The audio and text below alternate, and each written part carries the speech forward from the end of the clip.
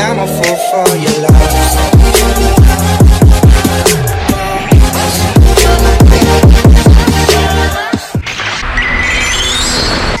Dan oke lah, kita akan langsung saja masuk untuk review chapter terbaru, di mana judul untuk chapter ini adalah Petualangan di Negeri Sens. Kita akan mulai dari cover story terlebih dahulu, di mana terlihat di sini kota coklat yang benar-benar berubah menjadi es semua, bahkan orang-orangnya pun ikut berubah menjadi es seperti itu. Yang dari sini cukup terjawab lah ya, kedua orang yang menyusup ke kota ini di chapter 1046 lalu. Nah, kalau ngomong-ngomong tentang es begini, seharusnya kita semua sudah tahu lah ya jawabannya apa. Yang apalagi bentukan esnya sangat identik, pasti itu adalah Aokiji atau Kuzan. Yang walau terbilang sadis sih, dia sampai membekukan manusia-manusia lain juga di dalamnya. Yang kira-kira apa ya tujuan dari Aokiji ini? Lagi-lagi karena ini kota coklat, sepertinya cukup clear bahwa tujuannya adalah puding cuan dengan ras mata tiganya. Yang apakah itu tugas yang diberikan oleh Kurohige untuk menculik puding? Yang jika benar-benar seperti ini, maka ini akan menjadi another teori yang terkonfirmasi lagi. Dan lanjut kita masuk ke isi chapter ya, dimana chapter ini langsung lanjutan dari chapter lalu saat seluruh kru yang kaget melihat Dr. Vegapunk dan Franky yang langsung bercerita bahwa dia mempunyai respect mendalam terhadap Vegapunk tersebut. Karena selama 2 tahun dia ada di labnya di Baltimore dan banyak juga yang ingin aku sampaikan kepadamu. Tapi di sini Robin juga berkata bahwa dia tidak pernah mendengar Vegapunk adalah seorang wanita dan dari keseluruhan karirnya, usianya sangat tidak match dengan usia sebenarnya yang ada di depan mereka. Yang ini pula sudah pernah saya bahas di review chapter lalu yang nanti akan saya bahas lebih lengkap lagi di bagian analisis. Di mana Vegapunk 02 ini menjawab bahwa sudah jelas jika itu bukanlah tubuh aslinya. Namaku adalah Pangtu atau Pang 02 yang bernama Lilith. Di mana Lilith mempunyai arti sebagai evil atau kejahatan atau seorang yang licik lah. Dia juga curhat kalau kita benar-benar sedang seret duit di sini nih, berikan semua hartamu dan kita akan selesai. Nami pun merespon, apa yang kau katakan di tengah lautan super dingin ini, setidaknya kau harus menolong kita dengan benar. Dan Lilith itu pun menjawab lagi, bukankah sudah kubilang aku tidak menolong kalian karena secara normal kapal biasa tidak akan bisa bertahan di lautan ini karena sudah dikelilingi oleh para monster laut senjata. Dimana sini kita bisa melihat ini benar-benar definisi monster laut dengan ukuran sepertinya 1:1 karena sangat besar sekali dan banyak juga. Jauh lah dibanding yang kita lihat di Fishman Island lalu, dan jika diperhatikan tiap robotnya punya nomor dengan tulisan Pang di sekitarnya. Yang bukankah itu mirip dengan Franky juga yang selalu ada BF atau Battle Franky di semua buatannya. Dan di tengah-tengah itu, Lilith mendapatkan telepon yang berkata, "Hey Lilith, apa yang kau lakukan? Apakah kau sedang looting lagi?" Aduh, looting mulu. Kau butuh harga diri sebagai seorang ilmuwan. Nah, yang menarik adalah dari sini, mereka berkomunikasi bukan menggunakan denden musi biasa loh, alias ini sudah advance lah. Langsung nyambung ke semacam headset yang digunakan oleh Lilith. Ya, wajarlah seorang saintis. Dan dijawab, "Berisik kau, Daka, apa kau bisa menambahkan budget hanya dengan harga diri saja?" Di mana Saka ini pula diambil namanya dari nama Buddha yang berarti kindness atau kebenaran atau keadilan lah ya, arti-arti yang cukup baik ada di Saka ini. Dia berkata bahwa mereka bukanlah bajak laut dengan tipe yang akan menyerah begitu saja. Itu adalah bajak laut topi jerami yang baru saja menjadi Yonko beberapa hari yang lalu. Dan dijawab oleh Lilith, "Aku tahu dan mereka mempunyai banyak sekali harta karun." Tapi dijawab lagi, "Maka kau berbuat kesalahan." Dan Lilith lagi-lagi meresponnya, "Hah, kesalahan? Sudah jelas aku berhasil menangkap mereka dan tidak mungkin mereka bisa kabur dariku." Dan Saka menjawab lagi, "Kau benar-benar meremehkannya. Coba lihat pendekar pedang di kapal tersebut. Dia adalah Kauzokugari Zoro dengan bounty 1.111.000.000 berry. Alasan kenapa dia sangat tenang adalah dengan jarak seperti itu, dia bisa membunuhmu dengan sangat instan. Sama halnya dengan yang ada di belakangnya, yaitu Nico Robin alias sang anak iblis." Dan dijawab lagi oleh Lilith, lalu apa yang bisa mereka lakukan kepada para senjata monster laut ini? Dan dijawab, orang kuat selalu melihat lebih dalam ke musuhmu sebelum mereka akhirnya akan membunuhmu. Maka kau pun harus bertindak secara hati-hati. Dan Lilith pun menjawab, jadi para idiot yang berbuat bodoh di sekitarnya hanyalah decoy atau umpan. Aku sedang lengah. Ya sebenarnya nggak bisa disebut decoy juga sih, karena emang mereka-mereka ini ya bodoh aja selalu seperti itu. Frankie Usopp yang kaget melihat banyaknya robot, Sanji yang lihat cewek, jadi ya memang bodoh-bodoh aja nih para kru topi jerami. Tapi ngomong-ngomong, kok Sanji nggak dimention ya? Cuma Robin dan Zoro doang, padahal dia juga punya bounty di atas 1 miliar berry. Apa mereka tahu Sanji nggak akan bisa nyerang wanita? Tapi ya sebenarnya untuk para monster laut buatan pun bisa diletakkan dengan mudah sih oleh Sanji ini. Ya tapi oke lah, dimana di sini Zoro pun akhirnya mengambil alih dan berkata, Vegapunk, aku punya permintaan. Apa itu? Oke, yang wow, kira-kira permintaan apa ya yang akan dikatakan oleh Zoro ini? Yang kalau dilihat seharusnya mereka nggak bisa dengar sih percakapan antara Lilith dengan Saka karena tidak menggunakan denen musi. Tapi gila juga ya, satu halaman ini beres abis lah untuk Zoro dan Robin yang diperlihatkan. Zoro yang emang kalem banget dari awal, yang udah siap megang pedang, dan satu panel bersama Robin yang menurut saya ini epic parah. Dan untuk Zoro, mana dia nggak pakai baju lagi, aduh, di tengah musim dingin yang parah seperti itu. Dan Saka pun menjawab yang ternyata dia ini adalah Punk number 1 atau Punk nomor 1 yang dengan tampilan seperti itu yang wah, ini bener-bener gila banget. Mungkin banyak dari kalian tidak sadar, tapi impresi pertama saya melihat Saka ini adalah, walaupun hanya tampak belakang, tapi mirip sekali dengan Sora, yaitu Warrior of the Sea. Ya benar, kisah yang disandingkan menjadi lawan dari para Vinsmoke yang Sanji pasti tahulah untuk bentukannya. Yang dari dulu sebenarnya udah curiga banget dibuat kisah Vinsmoke para villain yang melawan seorang pahlawan yaitu Sora. Kalau akhirnya nggak diapa-apain dan sempat nyeletuk juga, apa jangan-jangan Sora ini Vegapunk ya? Yang bahkan jika kalian lihat Sora juga dia menggunakan semacam robot. Yang menarik sekali nih, bentukan dari Saka akan seperti apa? Di situ dia berkata, baik, bawa dia ke sini. Aku memiliki ketertarikan dengan kru topi jerami tersebut. Dan kita berpindah kepada tim Luffy. Di sini dia bertanya kepada Bogey kenapa dia ada di sini, dan ternyata Bonney pun pernah datang ke pulau ini ketika kecil dahulu yang masih menjadi lab biasa. Dan Luffy bertanya lagi, lalu apa yang buatmu kesini pada saat ini? Dan dia menjawab, ya tergantung dari jawabannya, jika tidak aku ingin bunuh Vegapunk. Dia mengubah ayahku menjadi cyborg, dan Luffy malah bilang keren lagi udah kayak gitu. Dan Bonney menambahkan lagi bahwa saat ini dia sudah tidak punya kesadaran manusia, dia bahkan tidak tahu dirinya siapa, dan dia hanya menjadi senjata tanpa perasaan.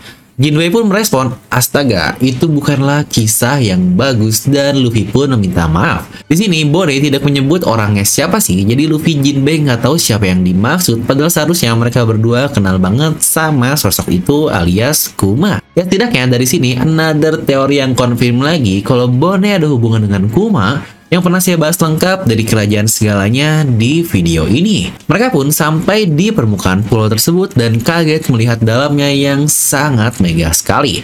Seperti berada di dunia mainan lah. Yang satu ini pun sebenarnya bagian yang selalu saya suka dari Oda Sensei. Dia selalu membuat tampilan pulau baru ini sangat detail dan bagus sekali. Tapi yang masih amazed aja, waktu pertama kali diperlihatkan Pulau Zou seperti apa yang, wah ini detail parah. Dimana yang menarik adalah ternyata hampir semua wujud-wujud yang ada di sana itu bentukannya dari hologram. Benar, di Pulau 500 tahun ini sudah bisa menciptakan hologram yang sangat gila banget. Dan tiba-tiba muncullah seperti boneka raksasa yang berbicara sambil berkata bahwa ini adalah bagian selatan dari negeri. Dan merespon perkataan yang berkata kalau suhu di luar sangat dingin karena mereka sudah bisa membuat semacam AC atau air conditioning dan satu pulau yang bisa mengontrol suhu sebagaimanapun mereka inginkan. Yang ini akhirnya nih, ini adalah impian Vegapunk sejak lama ketika di pulaunya dahulu di Karakuri Island dengan suhu ekstrim, dan dia pun ingin buat penghangat bagi semua orang di negerinya. Sekarang dia sudah bisa menciptakannya di Pulau Egghead ini. Dan Luffy yang mendengar, aneh kok orang ini bisa ngomong ya. Iseng banget malah dia tonjok dan kaget ternyata tonjokannya kena dan dibales lagi. Yang tanpa sengaja, Luffy pun terlempar ke mesin makanan tadi yang bisa menciptakan makanan dengan sangat instan dengan berbagai macam-macam menu. Yang di sini, melihat Luffy, Chopper, dan Bonney bener-bener cocok banget lah mereka bareng-bareng kayak gini. Yang pasti bentar lagi nih langsung banyak tim next Nakama yang ngomong. Yang kalau dilihat seharusnya usia Bonney ini masih sangat muda. Kuma aja di usia 47 tahun setelah 2 tahun menjadi cyborg, yang gak aneh lah. Kalau Bonney masih berusia 20 tahunan yang seumuran dengan Luffy dan kawan-kawannya. Yang pantas sih sifat kekanak-kanakannya masuk banget dengan Bonney yang selalu kita lihat Ya, toh mereka memang masih seumuran yang, kalau gini bukankah makin mantap kalau kita inget chapter lalu ketika dia ganti baju. Hehehe, mantap banget. Ya, Jinbei sebagai pak tua di sini cuma jadi pengasuh doang. Dan lanjut, orang besar itu pun berkata bahwa air conditioning di sini sudah bisa mendeteksi temperatur di seluruh pulau. Jadi kita bisa mendeteksi semua orang, organisme yang ada di dalam pulau ini. Ya, ini ibarat pendeteksi suhu lah yang kita tahu saat ini juga ada. Dan dia pun melanjutkan lagi, jika kita bisa mengeluarkan uang lebih banyak lagi, bahkan kita bisa mengontrol cuaca yang ada. Tapi dunia belum memiliki cukup modal untuk teknologi seperti itu. Yang sepertinya ini akan menjadi clue untuk Nami di pulau ini. Ya, masalah keuangan lagi-lagi disindir di sini selain kata-kata oleh Pang 2 atau Lilith tadi.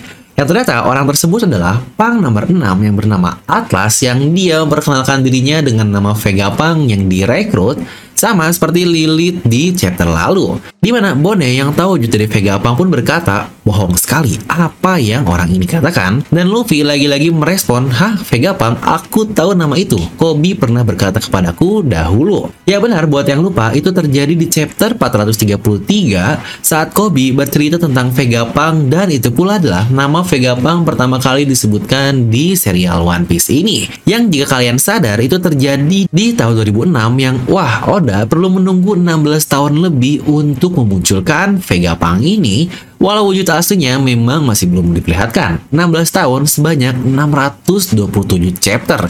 Yang ini gila banget sih, karena ini adalah karakter paling lama yang dari awal namanya disebutkan sampai akhirnya dimunculkan. Dan karakter kedua adalah Jinbei dengan 459 chapter dari chapter 69 ke chapter 528. Ya, ini trivia saja ya. Dan kita berpindah ke tengah laut dan diperlihatkan para anggota CP0 sedang dalam perjalanan menuju ke Pulau Egghead. Dan itu adalah Lucci, Kaku bersama dengan Stussy. Di sini Lucci berkata, jadi dalam kata lain, apa yang harus kita lakukan? Aku pun menjelaskan bahwa Vegapunk itu sebenarnya satu orang, tapi itu saja sudah terlalu besar untuk seorang jenius dan dia pun sangat sibuk.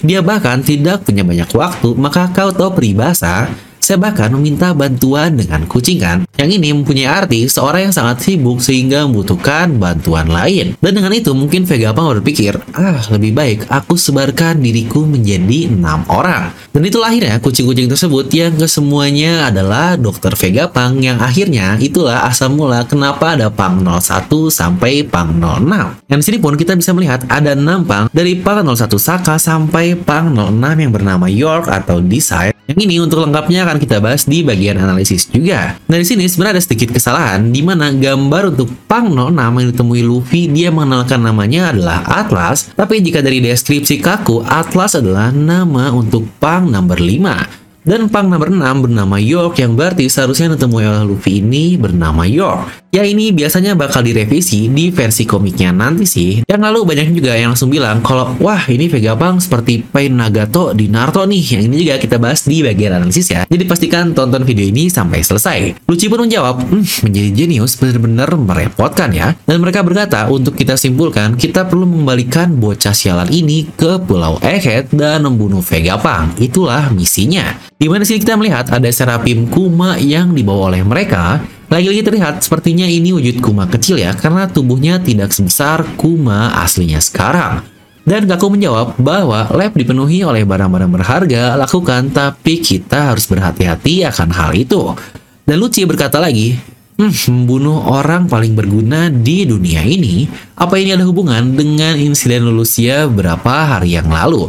Dan Stussy pun menjawab, ya aku tidak akan menjawab itu, terutama bagi seseorang dengan intuisi yang bagus sepertimu.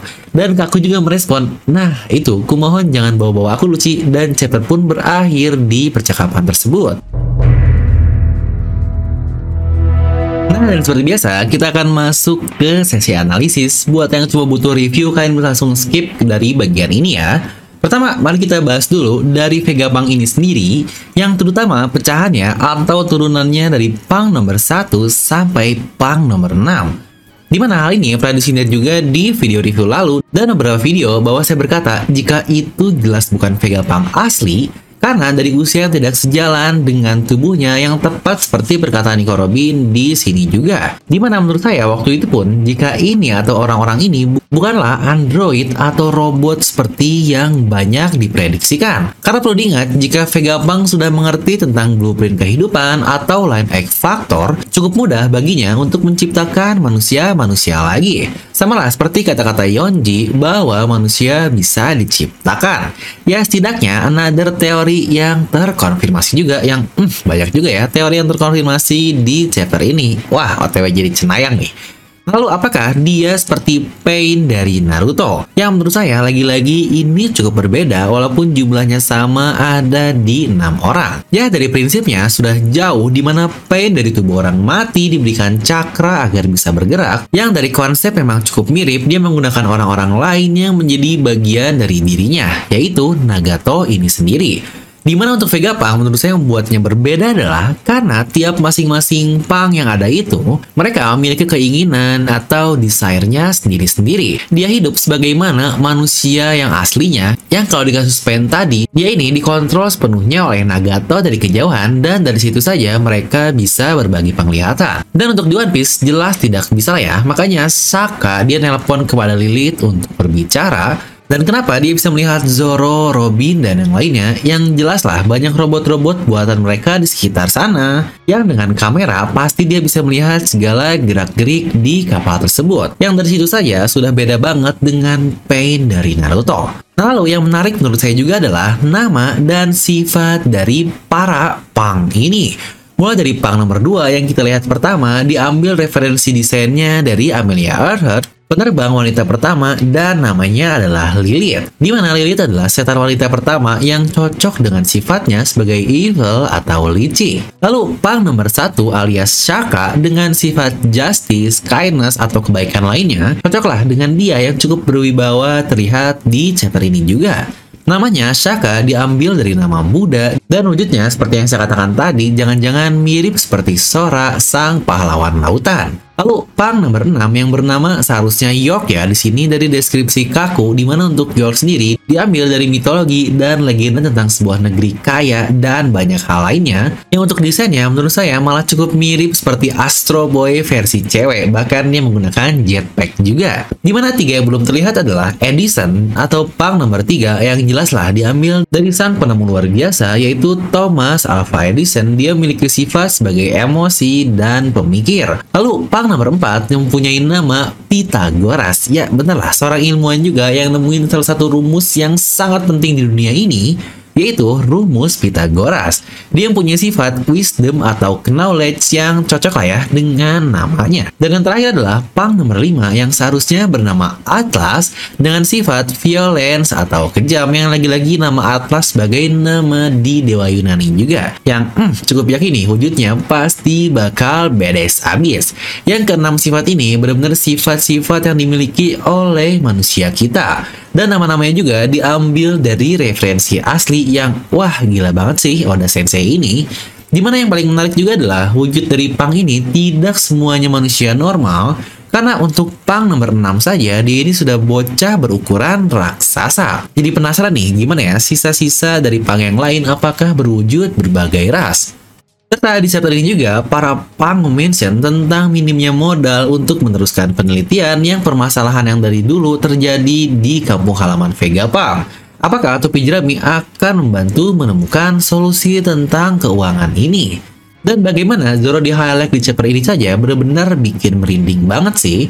Dia yang super kalem, ternyata dia diperhatikan dan bahkan juga dia akhirnya mengambil alih kru seperti biasa. Karena kalau nggak ada Luffy, pasti biasanya Zoro lah yang bakal maju. Ini sering terjadi di arc-arc lain seperti Fishman, Wano, Alabasta, dan banyak lainnya lah. Karena kita pun selalu lihat jika Luffy yang sering misalkan, maka Zoro lah yang akhirnya menjadi suara bagi krunya. Nah, lalu yang paling mencurigakan adalah kata-kata dari Lucci di bagian akhir. Dia bilang, apa Vegapunk ada hubungan dengan Lulusia karena seseorang sepenting dia tiba-tiba harus dibunuh. Yang, apakah Lulusia selamat dan ada hubungan dengan perbuatan Vegapunk?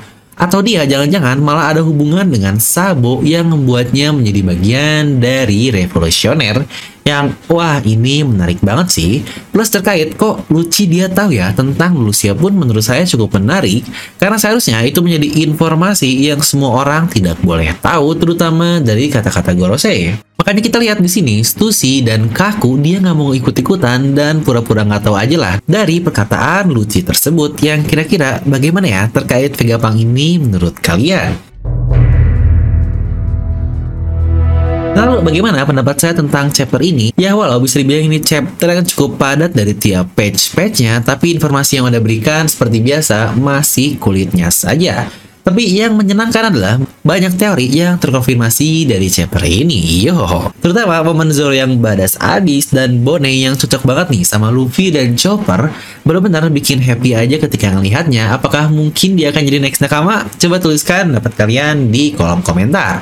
Yang overall menurut saya untuk chapter ini adalah 8,5 dari skala 10. Untuk plot kedepannya kayaknya sih Luffy dan kawan-kawan bakal bantu nyelamatin Vegapunk dari CP0. Ya walaupun kenapa ya harus Lucci dan Kaku lagi yang muncul, kayak kan mereka sudah selesai untuk permasalahannya. Untuk Stussy sih favorit banget. Dan minggu depan tidak libur ya. Nah, jadi itu untuk video kali ini. Kalian bisa langsung tuliskan pendapat kalian di kolom komentar di bawah. Dan seperti biasa, semoga kalian terhibur dengan video ini. Like aja kalau kalian suka, dislike aja kalau nggak suka. Jangan lupa untuk subscribe dan juga share ke teman kalian. Gue Devil pamit, and I'll see you guys next time.